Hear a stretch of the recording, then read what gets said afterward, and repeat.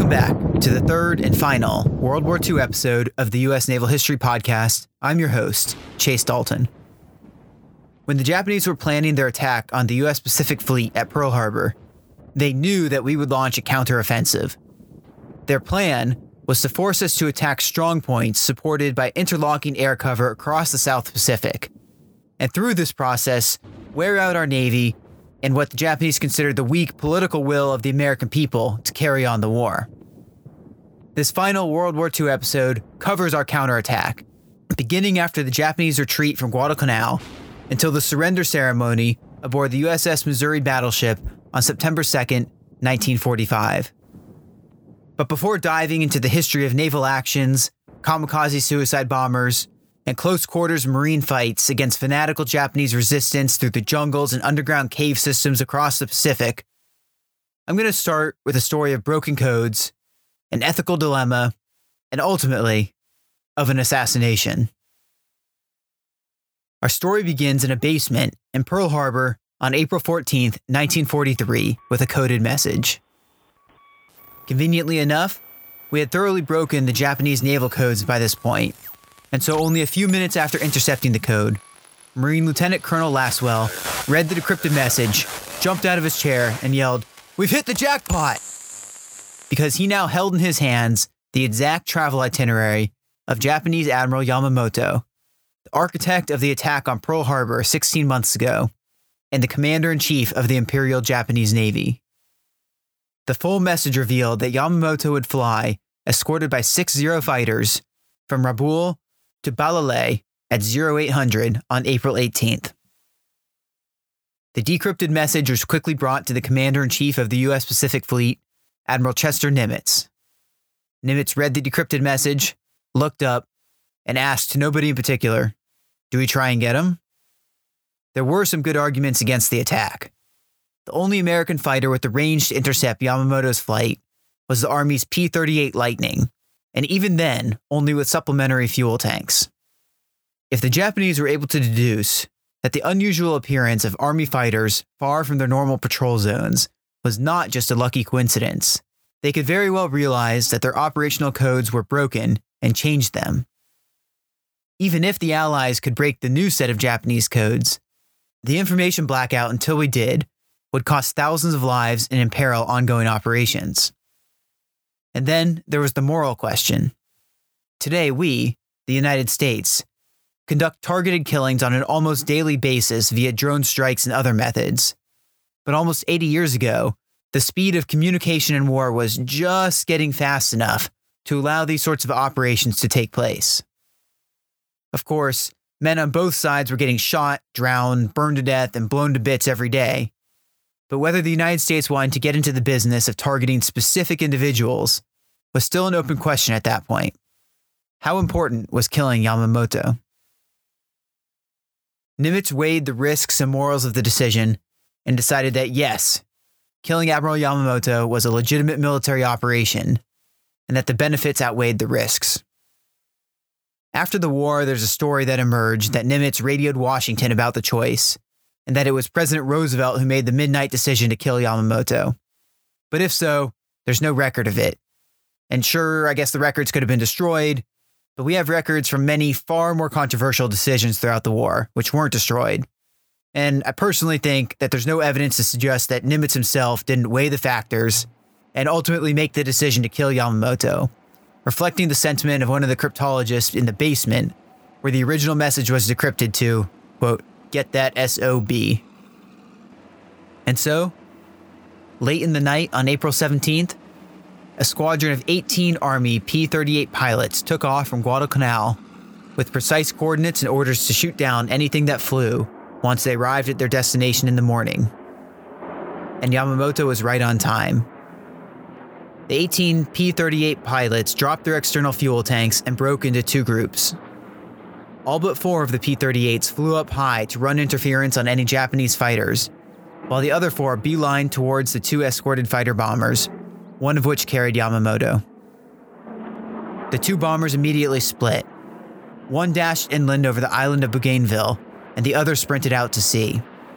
Pursuing the bomber fleeing inland, Lieutenant Barber lined up the bomber in his gun sights while his wingman fended off Japanese escorting Zeros and fired into the bomber's tail section. Decades later, Barber described watching as his bullets ripped into the bomber and, quote, its rudder and a good portion of its vertical tail fin came off. The mortally wounded Japanese plane spun and crashed into a fireball of red among the green of the mountainous jungle. Lieutenant Barber turned his plane and sped after the other bomber, which had fled out to sea, flying so low that its props made waves and spit up sea spray in its wake. Again, it was Lieutenant Barber who got the killing shot, as the rest of the P-38s fended off the escorting Zeros, opening up with his .50 caliber machine guns and 20mm cannon. At close enough range where he could see and hear the shells ripping apart the bomber's fuselage, the low-flying plane refused to go down. "Blow up, goddammit!" Barber screamed. "What do I have to do?" And finally, as he described it, a huge puff of smoke, followed by an orange flame, burst from the right engine cowling, and the second Japanese bomber disintegrated into the sea. Yamamoto is now, definitively, dead.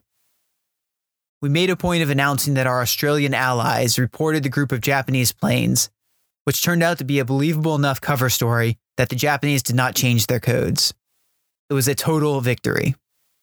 The death of a national hero was a huge morale shock in Japan, and coming exactly 1 year and a day after the Battle of Midway, there could be no doubt now that the strategic initiative was fully in American hands. By the middle of 1943, the American fleet was also reaping the full rewards of Roosevelt's Two Oceans Act building boom, which was redoubled immediately after the attack on Pearl Harbor in 1941. The first of what would eventually be 24 Essex-class fleet carriers were being commissioned and armed with Hellcat and Corsair fighters and Helldiver and Avenger-class bombers. While Japan's marquee fighter, the Nimble Zero, was the best in the Pacific back in 1941, the new American plane classes, well, they just outclassed their Japanese counterparts in literally every way. And to put these carrier numbers in context, Japan possessed 6 fleet carriers when they attacked us at Pearl Harbor, had promptly lost 4 in the Battle of Midway, and would go on to only build 5 more fleet-sized carriers throughout the rest of the war, 2 of which were completed so late in the war and bombed in port that they never saw action against an American ship. The ratio is at least as lopsided when you compare the more than 1,000 battleships, escort carriers, cruisers, destroyers, frigates, submarines, and amphibious ships that the Navy would produce over the course of the war. In fact, to give you an idea of the literally unparalleled in world history naval building boom that was occurring, the United States Navy ended the war with 6,768 commissioned ships in service, when you include the 2,700 amphibious craft, which of course, all that doesn't even include the hundreds of ships sunk by enemy fire, weather, mishap, and all of the other eccentricities of wartime. Against this impending tidal wave of steel coming their way, the Japanese were badly overextended. In the Pacific, the Japanese had the same vulnerability as an island power that the British faced, and the United States' submarine forces over time would take advantage of the Japanese homeland's need to ship resources from across their far-flung empire to the homeland, and then ship weapons, food, fuel, and every other conceivable good back out to China and the hundreds of outposts spread across tens of millions of square miles of Pacific Ocean. Japan simply did not have the merchant marine to support the demand, and because of their frantic need to produce capital ships to take on the American fleet for control of the sea, they are forced to badly underinvest in the escort ships needed to guard the merchant marine fleet that they did have. This combination meant that the submarine war absolutely slaughtered Japanese shipping. When we entered the war, the United States Navy possessed only 73 submarines, and President Roosevelt immediately unleashed them against all Japanese targets. Pre-war conventions and treaties be damned. The problem was that these submarines were short on torpedoes, and like the early German torpedoes, our torpedoes did not work very well. They variously ran too deep, turned back on the submarine which launched them, or hit a Japanese ship and just lodged into the side without exploding. Even worse, while Japanese ships were literally returning to port with unexploded American torpedoes in their sides, the Navy Bureau of Ordnance refused to believe that their torpedoes were faulty and blamed submarine captains for poor shooting. Still another early factor stacked essentially in favor of Japanese trade was official naval submarine policy. It directed submarines to preferentially target enemy heavy warships, which had the unfortunate habit of fighting back, instead of the defenseless merchants and tankers, which the Japanese simply did not have enough light ships to convoy safely. After the first year of war in the Pacific, this slowly began to change, and the Japanese toll was high. Unlike the German system, American submarines early in the war were lone wolves, assigned to a geographic area where they hunted for any individual Japanese merchantman unlucky enough to be spotted in their quadrant. Although this changed as more submarines came online in 1944 and 45. Aboard the old World War II era submarines, life was not great. The boats were super small. The men shared racks in a delightful process called hot racking because the tiny little coffin rack that you split with another sailor was still hot from his body heat when you swapped spots so you could go to sleep. There was no bath, no shower, just a bucket and a sponge. Sailors ate in whatever corner they could find, and the air during long dives became absolutely fetid with cigarette smoke and body odor and fumes. The 2-month-long patrols these boats went on were trying, but for all of 1942, the submarine force achieved very little success. This changed in early 1943 when Charles Lockwood became the new commander of submarines in the South Pacific. He took the reports of faulty torpedoes seriously and forced the Washington, D.C. Corps of the Navy to design a better torpedo. He ushered in a new and improved class of long-range submarine and unleashed the full might of the exponentially expanding submarine force against the practically defenseless Japanese merchant fleet. Wartime predation by our submarines got so bad that the Japanese essentially just ran out of ships. Their oil tankers only very inconsistently got through from what is today Indonesia, and so they resorted to fueling their ships with soybean oil, which had the effect of helping starve the population of Japan and the unfortunate countries they ruled. Essentially, our submarines did to the resource-poor island nation of Japan what German U-boats tried to do to the resource-poor island nation of Great Britain by starving it of all the resources needed to fight a modern war. By 1944, our submarines were among the best in the world. They were larger and stronger than any before the start of the war, and carried both surface and air search radars, night periscopes, and new acoustic homing torpedoes. The crowning jewel achievement of the submarine force was the sinking of the Japanese supercarrier Shinano. The Shinano started construction as the third in a class of super battleships, but was converted halfway through her construction into an armored carrier, displacing 71,890 tons when fully loaded, making it the largest carrier ever built until 1961, when the U.S. Navy commissioned the nuclear-powered Enterprise. The Shinano was in a vulnerable position when she was torpedoed, since she was just shifting ports within Japan to evade U.S. bombing, and not fully seaworthy when she was spotted by the USS Archerfish. The Archerfish fired a 6-torpedo spread. 4 of those torpedoes hit just above the blister armor belt and opened the Shinano up to the sea. 10 days after her commissioning, and after only 16 hours at sea, the largest, most expensive carrier of the war was sunk. Elsewhere, in 1943, the advance in the Southern Pacific continued unabated. The main complicating factor was the fact that, unlike the Northern Pacific campaign, which was hopping from island to island in a beeline for mainland Japan, MacArthur had essentially committed the United States to a parallel Southern strategy of advance through his promise of, "I will return," when he evacuated from the Philippines. There is a lot to say about MacArthur on a personal level. He was undoubtedly a genius. He was a hero a dozen times over in World War I. He was a public darling. At the same time, he was pretty aptly described by Admiral Halsey's 1943 letter to Admiral Nimitz as a, quote, self-advertising son of a bitch. So I'm going to save a deeper dive into MacArthur for the next episode, in which we'll cover his role in the years following World War II and the Korean War. But for now, it's enough to know that MacArthur exercised strategic control over all military operations in the Southwest Pacific. Halsey had to work under him, and despite a few rocky patches between the two giants of the war, operations proceeded pretty darn well in the theater against what the Japanese termed their new operational policy of defending individual strongpoints to the literal last man, and the belief that Yamamoto Dayashi, which roughly translates into Japanese spirit, and represented what the generals in charge of the Japanese government believed was the, quote, brave, daring, and indomitable spirit of the Japanese people, and that this Yamamoto Dayashi would eventually triumph over American wealth and numbers. And if nothing else, it would hopefully wear down the American will to fight and enable a negotiated peace which would leave Japan with something.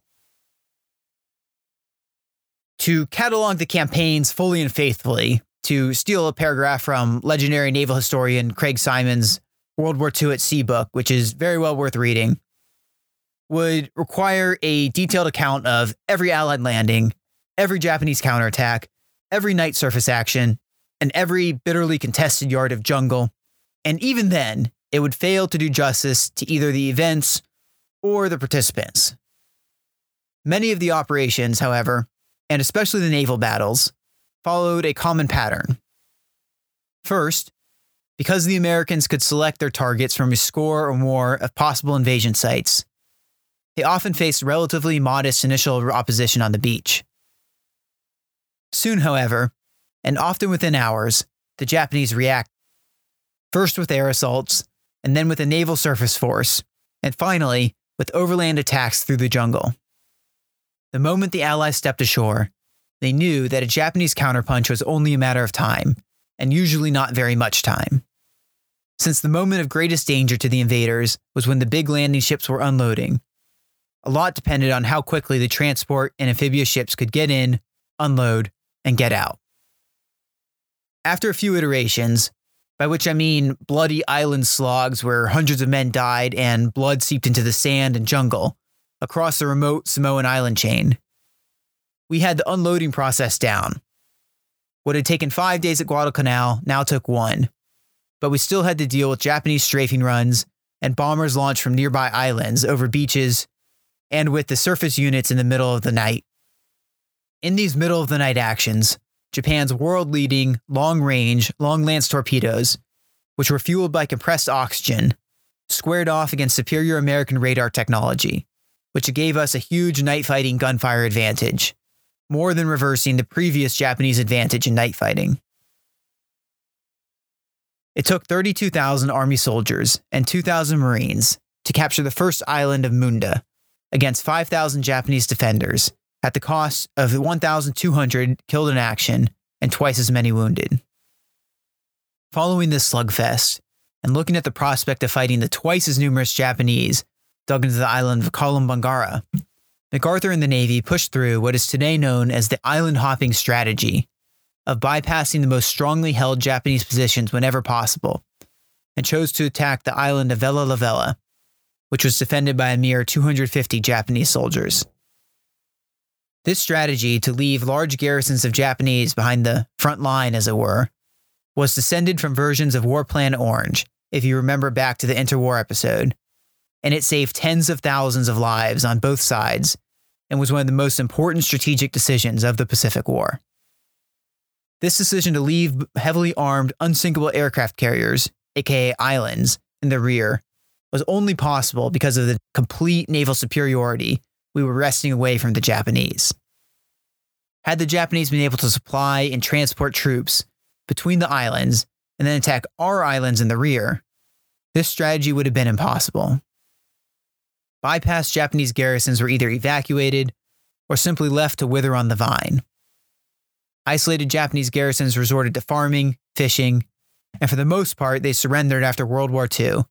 But there were also a few holdouts who surrendered or were killed throughout the late 40s, the 50s, 60s, and finally, the last two who formally surrendered in 1974, 29 years after the war had officially ended.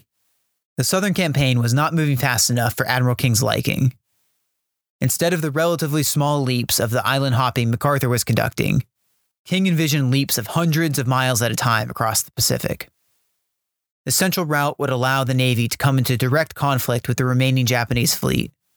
The environment would be better, and ultimately was a more direct route to the Japanese homeland.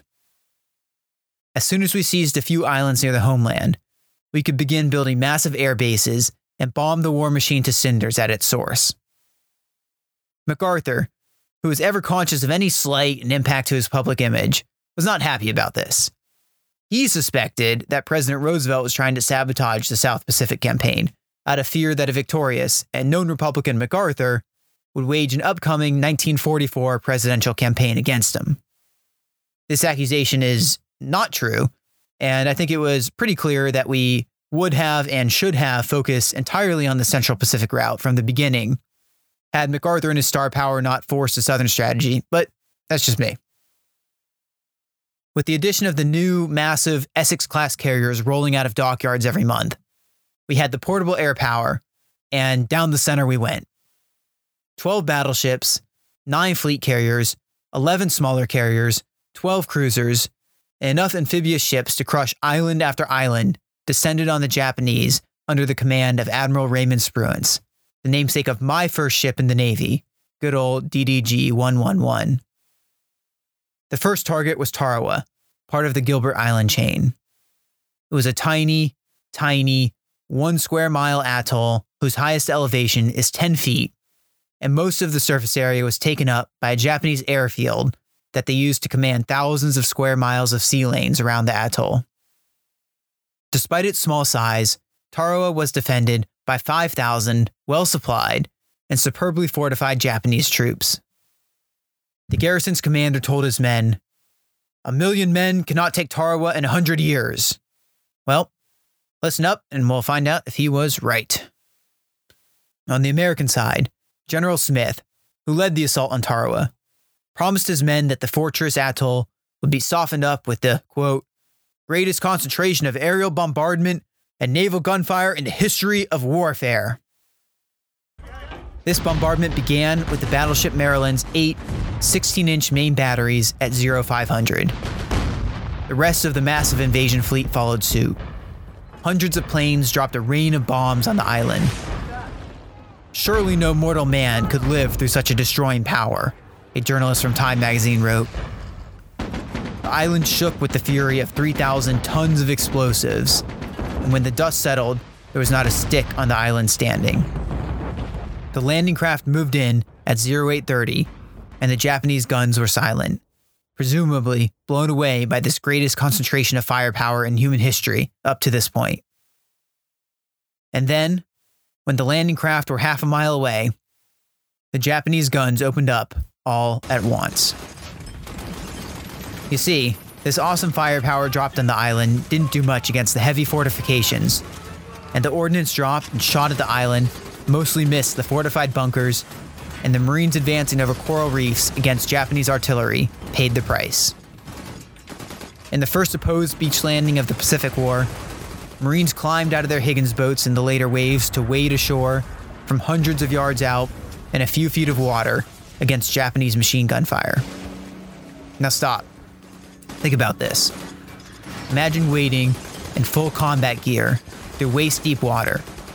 Your waterlogged boots kept getting caught on coral and sucked in by the sand across 7 football fields, all while getting shot at. There's no turning back. There's nowhere to run to. Advance and kill the enemy or die in the water just like the man next to you did. If you were unlucky, you got assigned to drag artillery across the reef with ropes while getting shot at. Units suffered casualty rates above 70% before the first Marine set foot on the beach. A naval officer watching from the bridge of his ship wrote that the water never seemed clear of men. They kept falling and falling and falling and falling, singly, in groups, and in rows.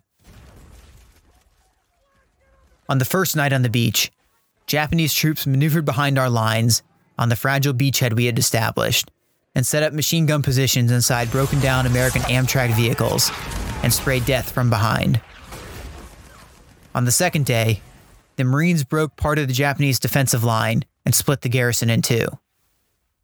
A tank which had made it ashore drove over pillboxes, crushing them and the Japanese inside under its weight, and provided the cover for flamethrower-equipped troops who followed up to burn alive any Japanese troops which survived the falling rubble.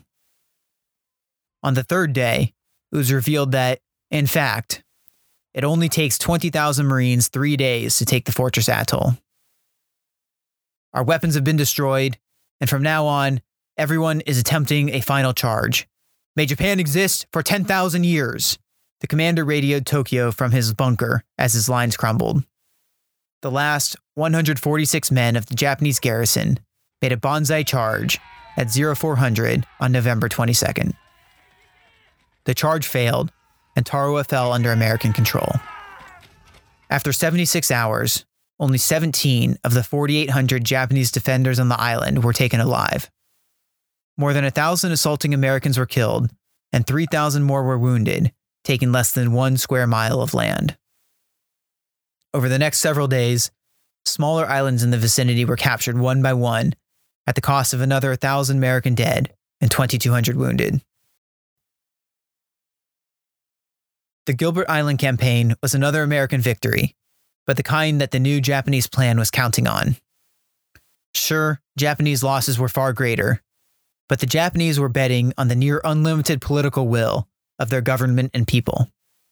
They would make numerically greater sacrifices and destroy our will to fight, in theory anyway. The fact was, though, that the Japanese may have been right, and that the so-called victories along the lines of Tarawa were politically damaging at home. Congress called for an investigation. In the end, though, the images of the dead rotting away on faraway beaches brought to every town and city in the country in color for the first time ever in the form of movie newsreels. Instead, stiffened American resolve for retribution. The next island chain which needed to be taken in our march across the Pacific was the Marshall Islands, a group of 32 coral atolls about 600 miles northwest of the bloodletting at Tarawa. After the slaughter of Benito Island, Tarawa, the Allies were concerned that the main Marshall Island atoll of Kwajalein would be even more costly since it was larger, and the Japanese had been fortifying it since the 1920s, when they had been granted the island as part of a League of Nations mandate. Almost every member of Nimitz's staff argued that the next offensive should be against a smaller, outer island, instead of against the main Japanese base at Kwajalein, but Nimitz overruled them. He believed that the lessons from the Battle of Tarawa could be applied. The first lesson was that the bombardment ashore had been insufficient. If last time an island was merely subjected to the greatest concentration of aerial bombardment and naval gunfire in the history of warfare, this time we were going to obliterate the island wholesale. Long-range B-24 bombers ran endless runs over the quickly charred islands. Individual ships were assigned specific pillboxes to neutralize, and they were expected to close in to short range to do the job with armor-piercing shells. More tracked landing craft would be used to prevent Marines from having to pick their way ashore over coral while dodging bullets, and 37mm guns would be added to the landing craft to alleviate the need to drag artillery by hand across coral reefs. Properly prepared, at least in theory, we launched twin assaults on the main islands of Kwajalein to the south and Roy Namur to the north on January 31st, 1944. It turned out that the lessons of Tarawa were well learned. The Japanese had been shattered by the prolonged and close-in pre-invasion bombardment. The survivors were shell-shocked and disoriented. On Kwajalein Island, one lone palm tree still stood. The official U.S. Army history of the battle quotes a soldier as saying, "The entire island looked as if it had been picked up at 20,000 feet and then dropped." 4 days later, both islands had been fully secured at relatively little cost. American pilots had literally run out of targets on the island, and the Japanese surface fleet, which even at the height of its power would have been no match for U.S. Task Force 58 assaulting the island chain, was not going to expend its precious fighting power defending an outer ring of islands. Of course, though, we were not the only ones who could learn from past battles, and the Japanese now realized that beach line defenses were too vulnerable to naval and aerial bombardment. Their upcoming defense-in-depth strategy during the Marianas Islands campaign was much harder to overcome than the thin beachfront line on Kwajalein. The third leap was towards Saipan, a small island just north of Guam and 1,500 miles farther northwest of Kwajalein. This spot in the Pacific loomed large for both American and Japanese naval planning.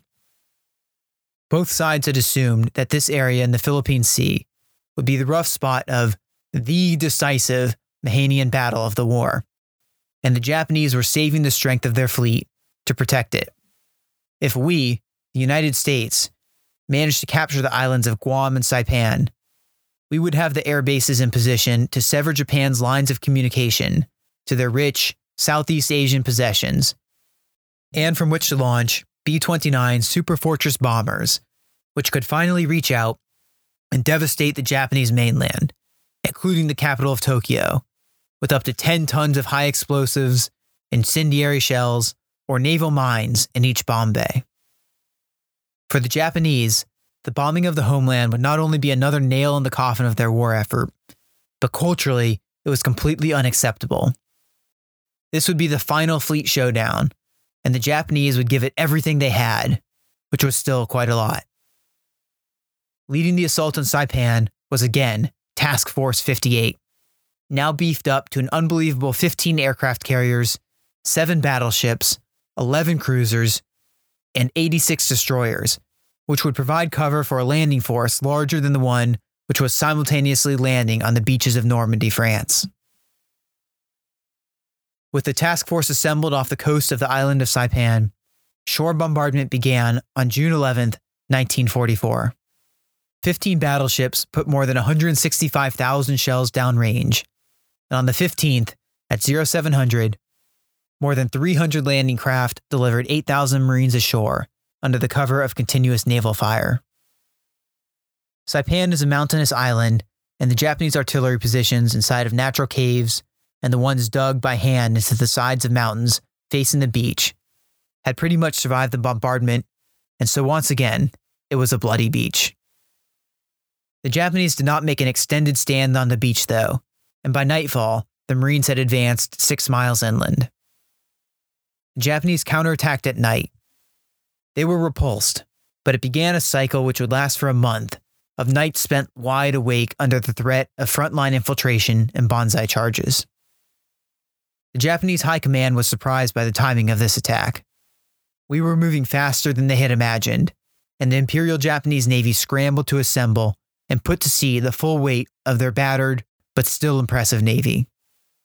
To meet the approaching threat, Japanese Admiral Ozawa led a fleet centered around 4 full-size carriers, 5 smaller carriers, and 2 of the heaviest super battleships ever built, the Yamamoto and Musashi, which had been designed from day one with just such a decisive fleet battle in mind. The problem with the nearly 500 planes that the carriers could collectively launch were the Japanese pilots.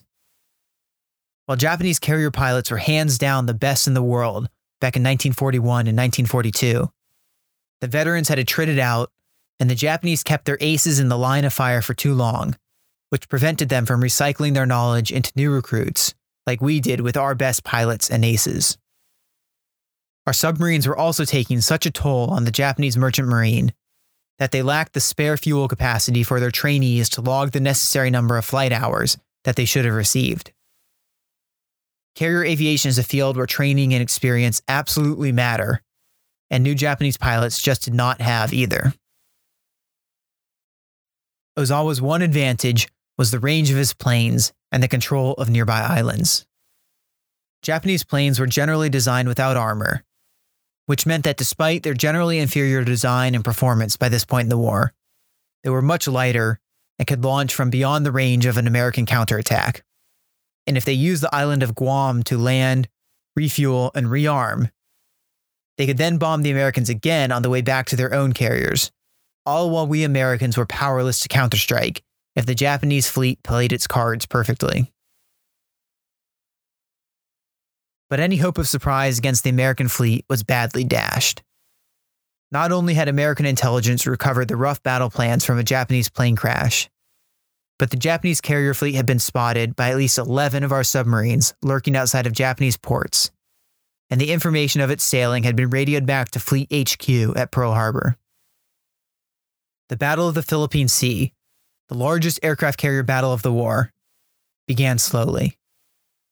The Fifth Fleet commander, Admiral Spruance, repeatedly overrode the proposals of senior officers under him to send a carrier force out to attack the Japanese carrier force that we knew was somewhere west of Saipan in order to protect our landings. Finally, on June 19th, the Japanese began launching planes in their first and second wave of strikes. But even as the launches began, the battle began turning against them. Because the Japanese, by this point in the war, had lost so many destroyers that they could not properly screen their capital ships, and because the Japanese had committed too many seaplanes to scouting for the U.S. fleet, and not enough in retrospect to search nearby areas for submarines, the submarine USS Albacore was able to pull within torpedo range of Japan's brand new and most powerful carrier, the Taiho, and launch a 6-torpedo spread. 5 torpedoes missed, but 1 did not, and the detonation tore a hole in the Taiho's starboard side and fractured the aviation fuel tanks. The Taiho continued to launch 2 more waves of aircraft while her damage control parties worked to repair the damage. Meanwhile, leaking aviation gasoline began vaporizing and spreading. The crew recognized the danger, but, demonstrating the persistent Japanese weakness in damage control knowledge and training, could not pump out the leaking gas and did not cover the fuel with flame-suppressant foam. Inside the Taiho's enclosed hangars, fumes built up, and at 14:30, 6.5 hours after the initial torpedo hit, there must have been a spark. The sides of the Taiho blew out and she began to settle in the water, doomed. Admiral Ozawa quickly transferred to a nearby cruiser, and soon after, the Taiho was torn apart by thunderous secondary explosions and quickly sank, taking 1,650 officers and men, still attempting to save the ship with her.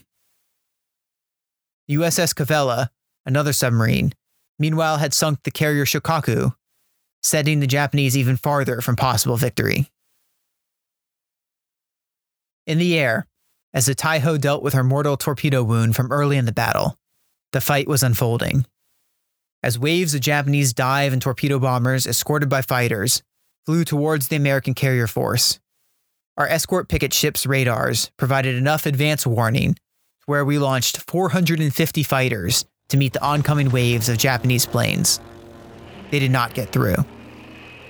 Most were shot down by our fighter screen, and the rest confronted an absolute wall of anti-aircraft fire. The first Japanese wave sacrificed 42 planes in return for 1 ineffectual bomb strike against the battleship USS South Dakota. The second lost 95 out of the 109 planes in return for 2 minor hits on U.S. ships. And the third strike was sent too far north, but still managed to lose 7 aircraft against Hellcat fighters, which raced to intercept the wave. And the fourth wave of 82 aircraft lost all but 9 of their number without doing any damage to a single U.S. ship. The end result of this air battle, which took place over the course of less than 4 hours, was that Japanese carrier air power was virtually eliminated. A final plane tally from all of the day's waves and other operations show a score of about 30 American planes lost to 350 Japanese planes lost, lending the day's proceedings the name, the Great Marianas Turkey Shoot. On the cruiser he was now using as his flagship, Ozawa was misled as to the magnitude of his aircraft losses, many more of which he believed had safely landed in Guam after bombing the U.S. fleet, and about the magnitude of the losses inflicted on the American fleet, which he believed were significant. That night, Task Force 58 sailed west to attack the Japanese at dawn. Search patrols were put up at first light. Early morning American searches on June 20th could not locate the Japanese fleet, and follow-on midday searches by Hellcat fighter pilots also came up empty. Finally, at 1540, a sighting was verified. The Japanese fleet was 275 miles out, moving due west at a speed of 20 knots, at the limit of Task Force 58's strike range, with daylight slipping away. Admiral Michener decided on an all-out strike. After the first wave launched, a clarifying message arrived indicating that the Japanese fleet was 60 miles farther out than previously indicated. This put the attacking planes at the absolute limits of fuel and meant that the returning planes would have to attempt night landings, which were not routine during World War II. Admiral Michener canceled the second wave of aircraft, but did not recall the first launch. 226 planes made their way for the Japanese fleet and soon arrived over it before sunset. The depleted 35-plane cover that Ozawa was able to muster was completely overwhelmed by the 226 incoming aircraft. 2 oilers and the Japanese carrier Hayo were sunk. 3 other Japanese carriers and a battleship were damaged before the pilots turned back, racing daylight in their dangerously low fuel gauges east. Knowing that his aviators would have difficulty finding their carriers in the dark, and that they didn't have the fuel to spare for searching, Captain Joseph Clark of the Hornet mirrored the decision that Admiral Spruance had made all the way back in 1942 during the last stages of the Battle of Midway, and made the risky choice to illuminate his carrier, shining searchlights up into the night, which made his ship an easy target for any enemy submarines or Japanese counterattacking aircraft. Admiral Michener saw what Clark was doing and backed up the decision, ordering every carrier in Task Force 58 lit up in spite of the risks. Picket destroyers fired star shells to help the aircraft find their task groups, and planes were given clearance to land on any available flight deck. Despite the emergency measures, about 60 planes were ditched into the sea as their fuel ran out, while another 20 were lost due to nighttime landing conditions. 49 of the 209 aircraft crew, which were forced to land their planes into the water as their fuel ran dry, were never recovered. The total bill for the battle on the Japanese side was 3 carriers, more than 400 airplanes, and most of the pilots with them. We Americans lost no ships, just over 100 planes, and most of the planes were due to running out of fuel and not enemy action. Japanese sea power was now completely broken, but the Marianas campaign was not yet over. On Saipan, cut off and without any hope of resupply, the Japanese were determined to fight to the last man. The commanding general of the Japanese forces on the island, General Saito, organized his troops into a line anchored on Mount Tapatachu in central Saipan.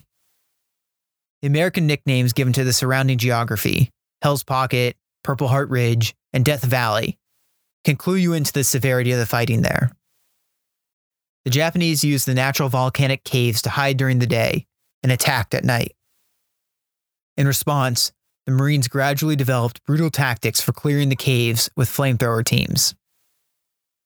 By July 6th, the Japanese had no further retreat.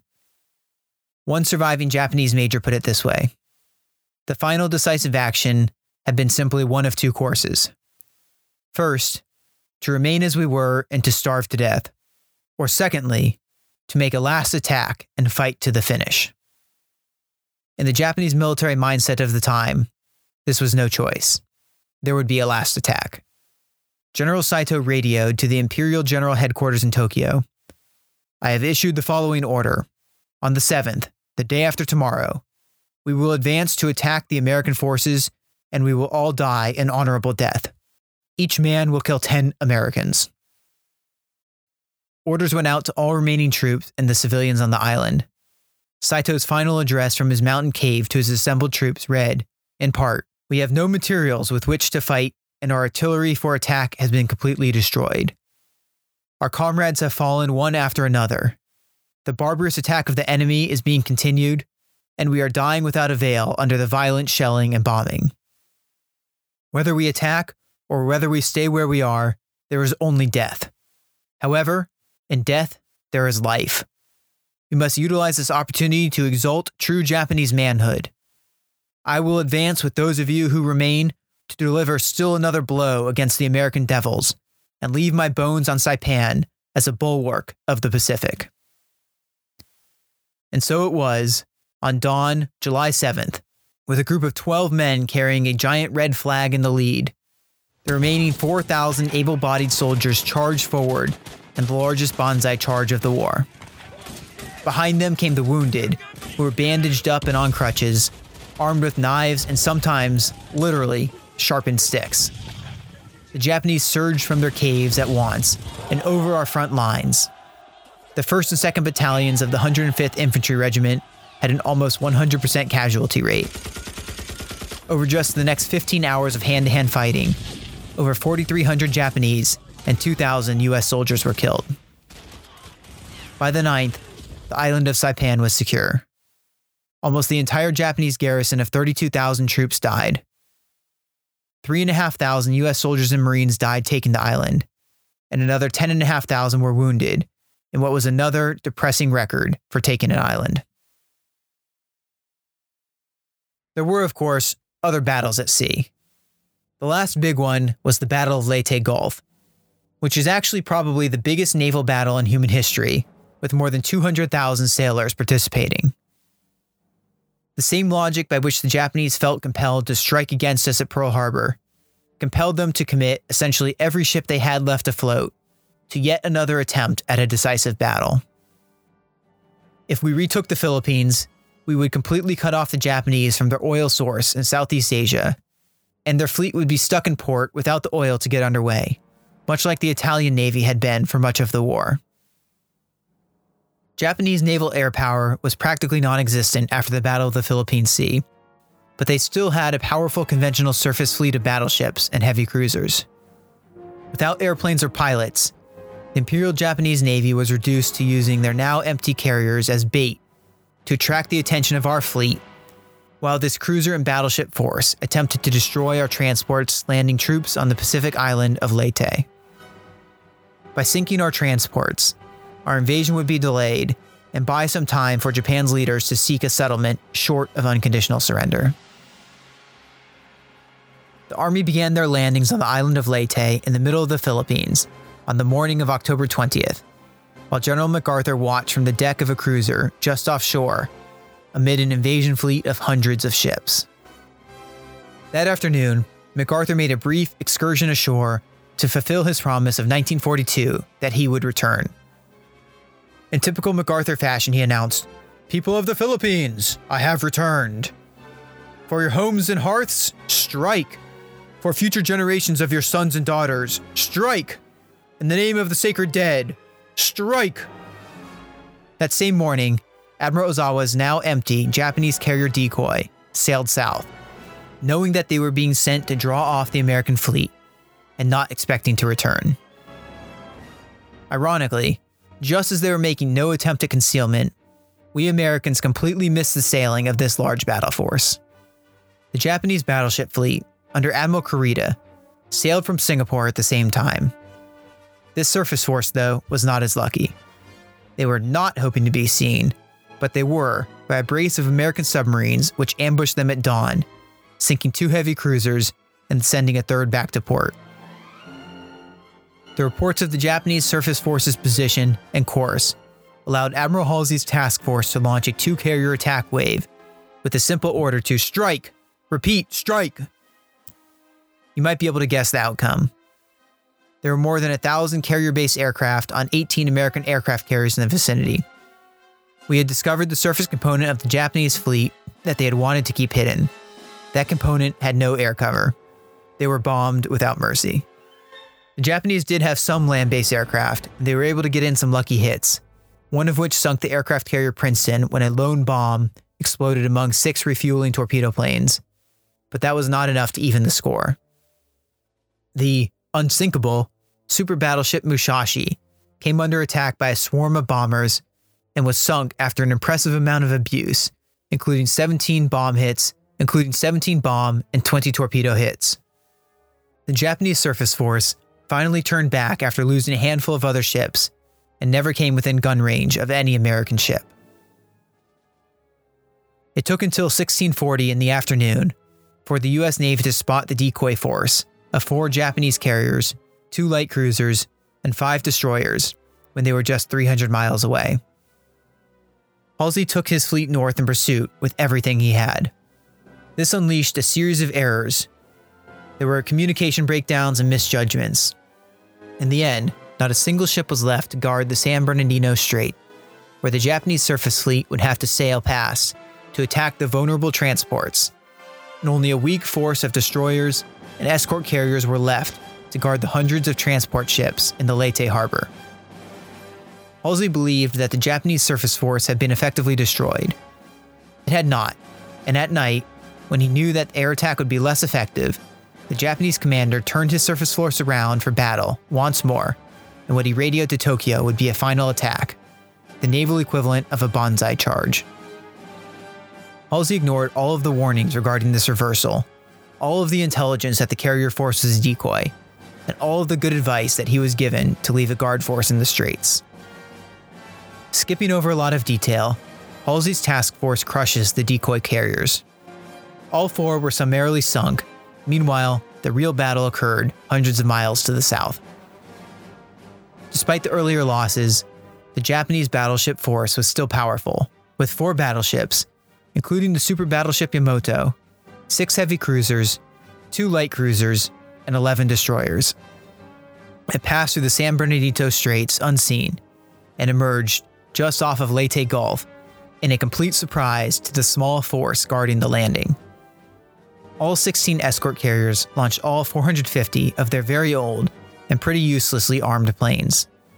The small destroyers and even smaller destroyer escorts raced at flank speed towards the Japanese force in a virtual suicide charge, shooting torpedoes and laying smoke screens to cover the retreat of the slow escort carriers, which plodded away under the Japanese battleship's guns.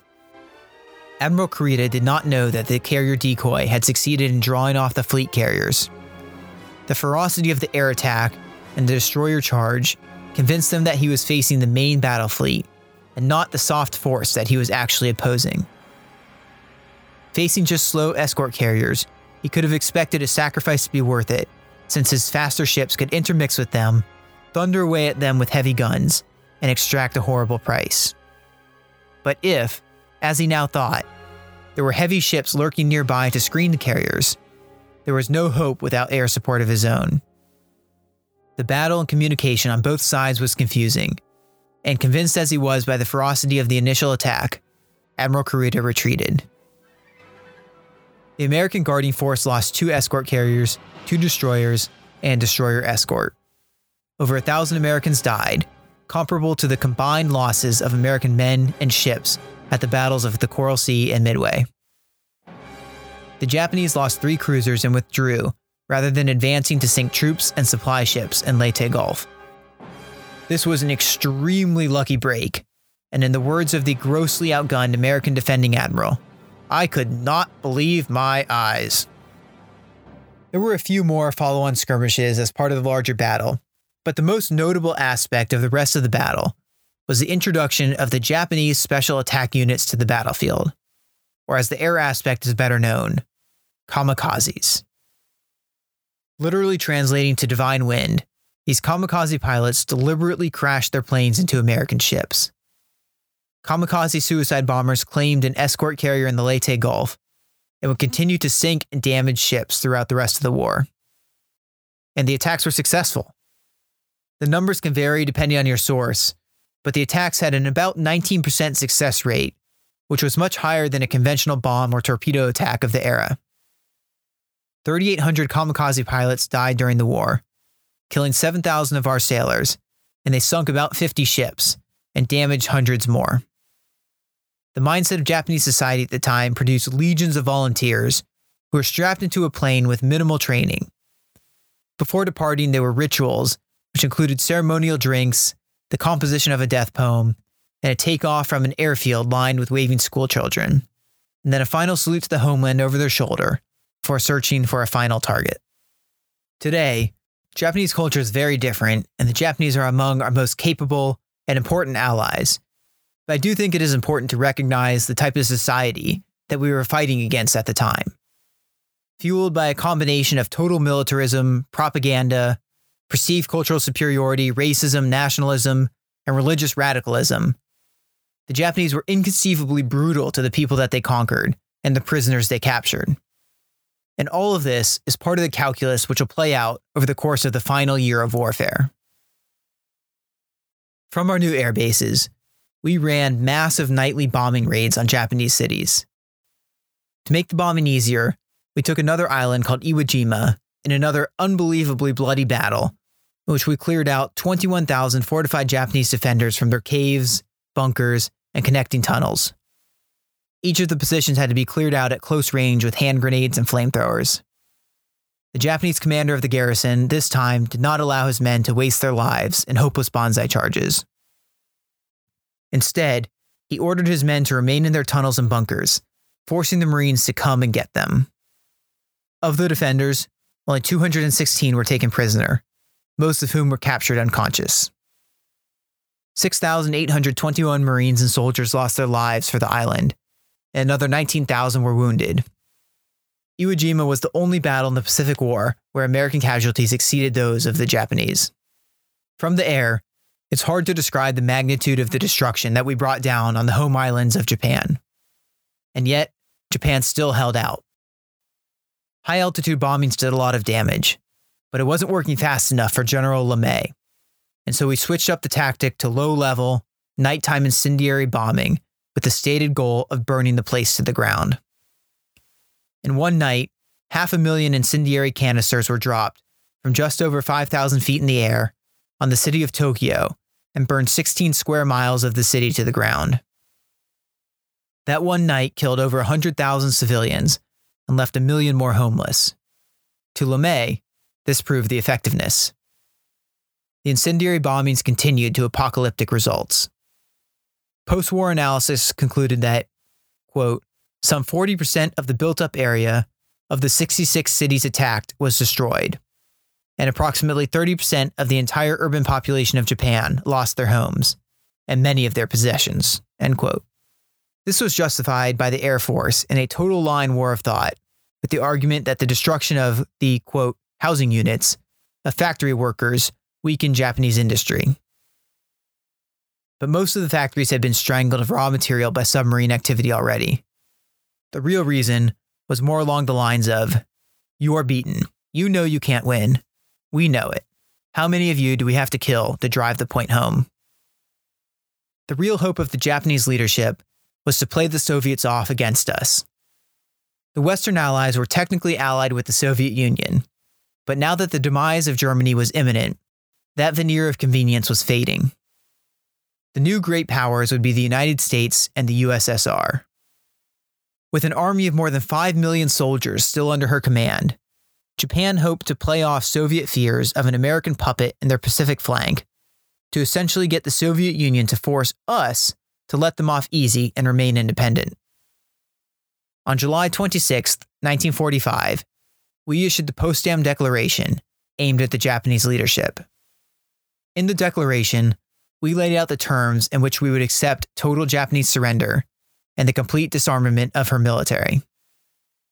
We promised that Japan would remain sovereign over her territory, that we would allow their soldiers to return peacefully home, that we would allow the Japanese economy to grow and trade, that our forces would eventually withdraw from the islands, and that the population would not be enslaved and would be granted a government which guaranteed their fundamental freedoms and democracy. On the other hand, if Japan did not surrender, they faced prompt and utter destruction. The Japanese chose prompt and utter destruction. To that end, every male over the age of 15 and every female between 17 and 40 was called into military service to prepare for a fanatical defense of the homeland.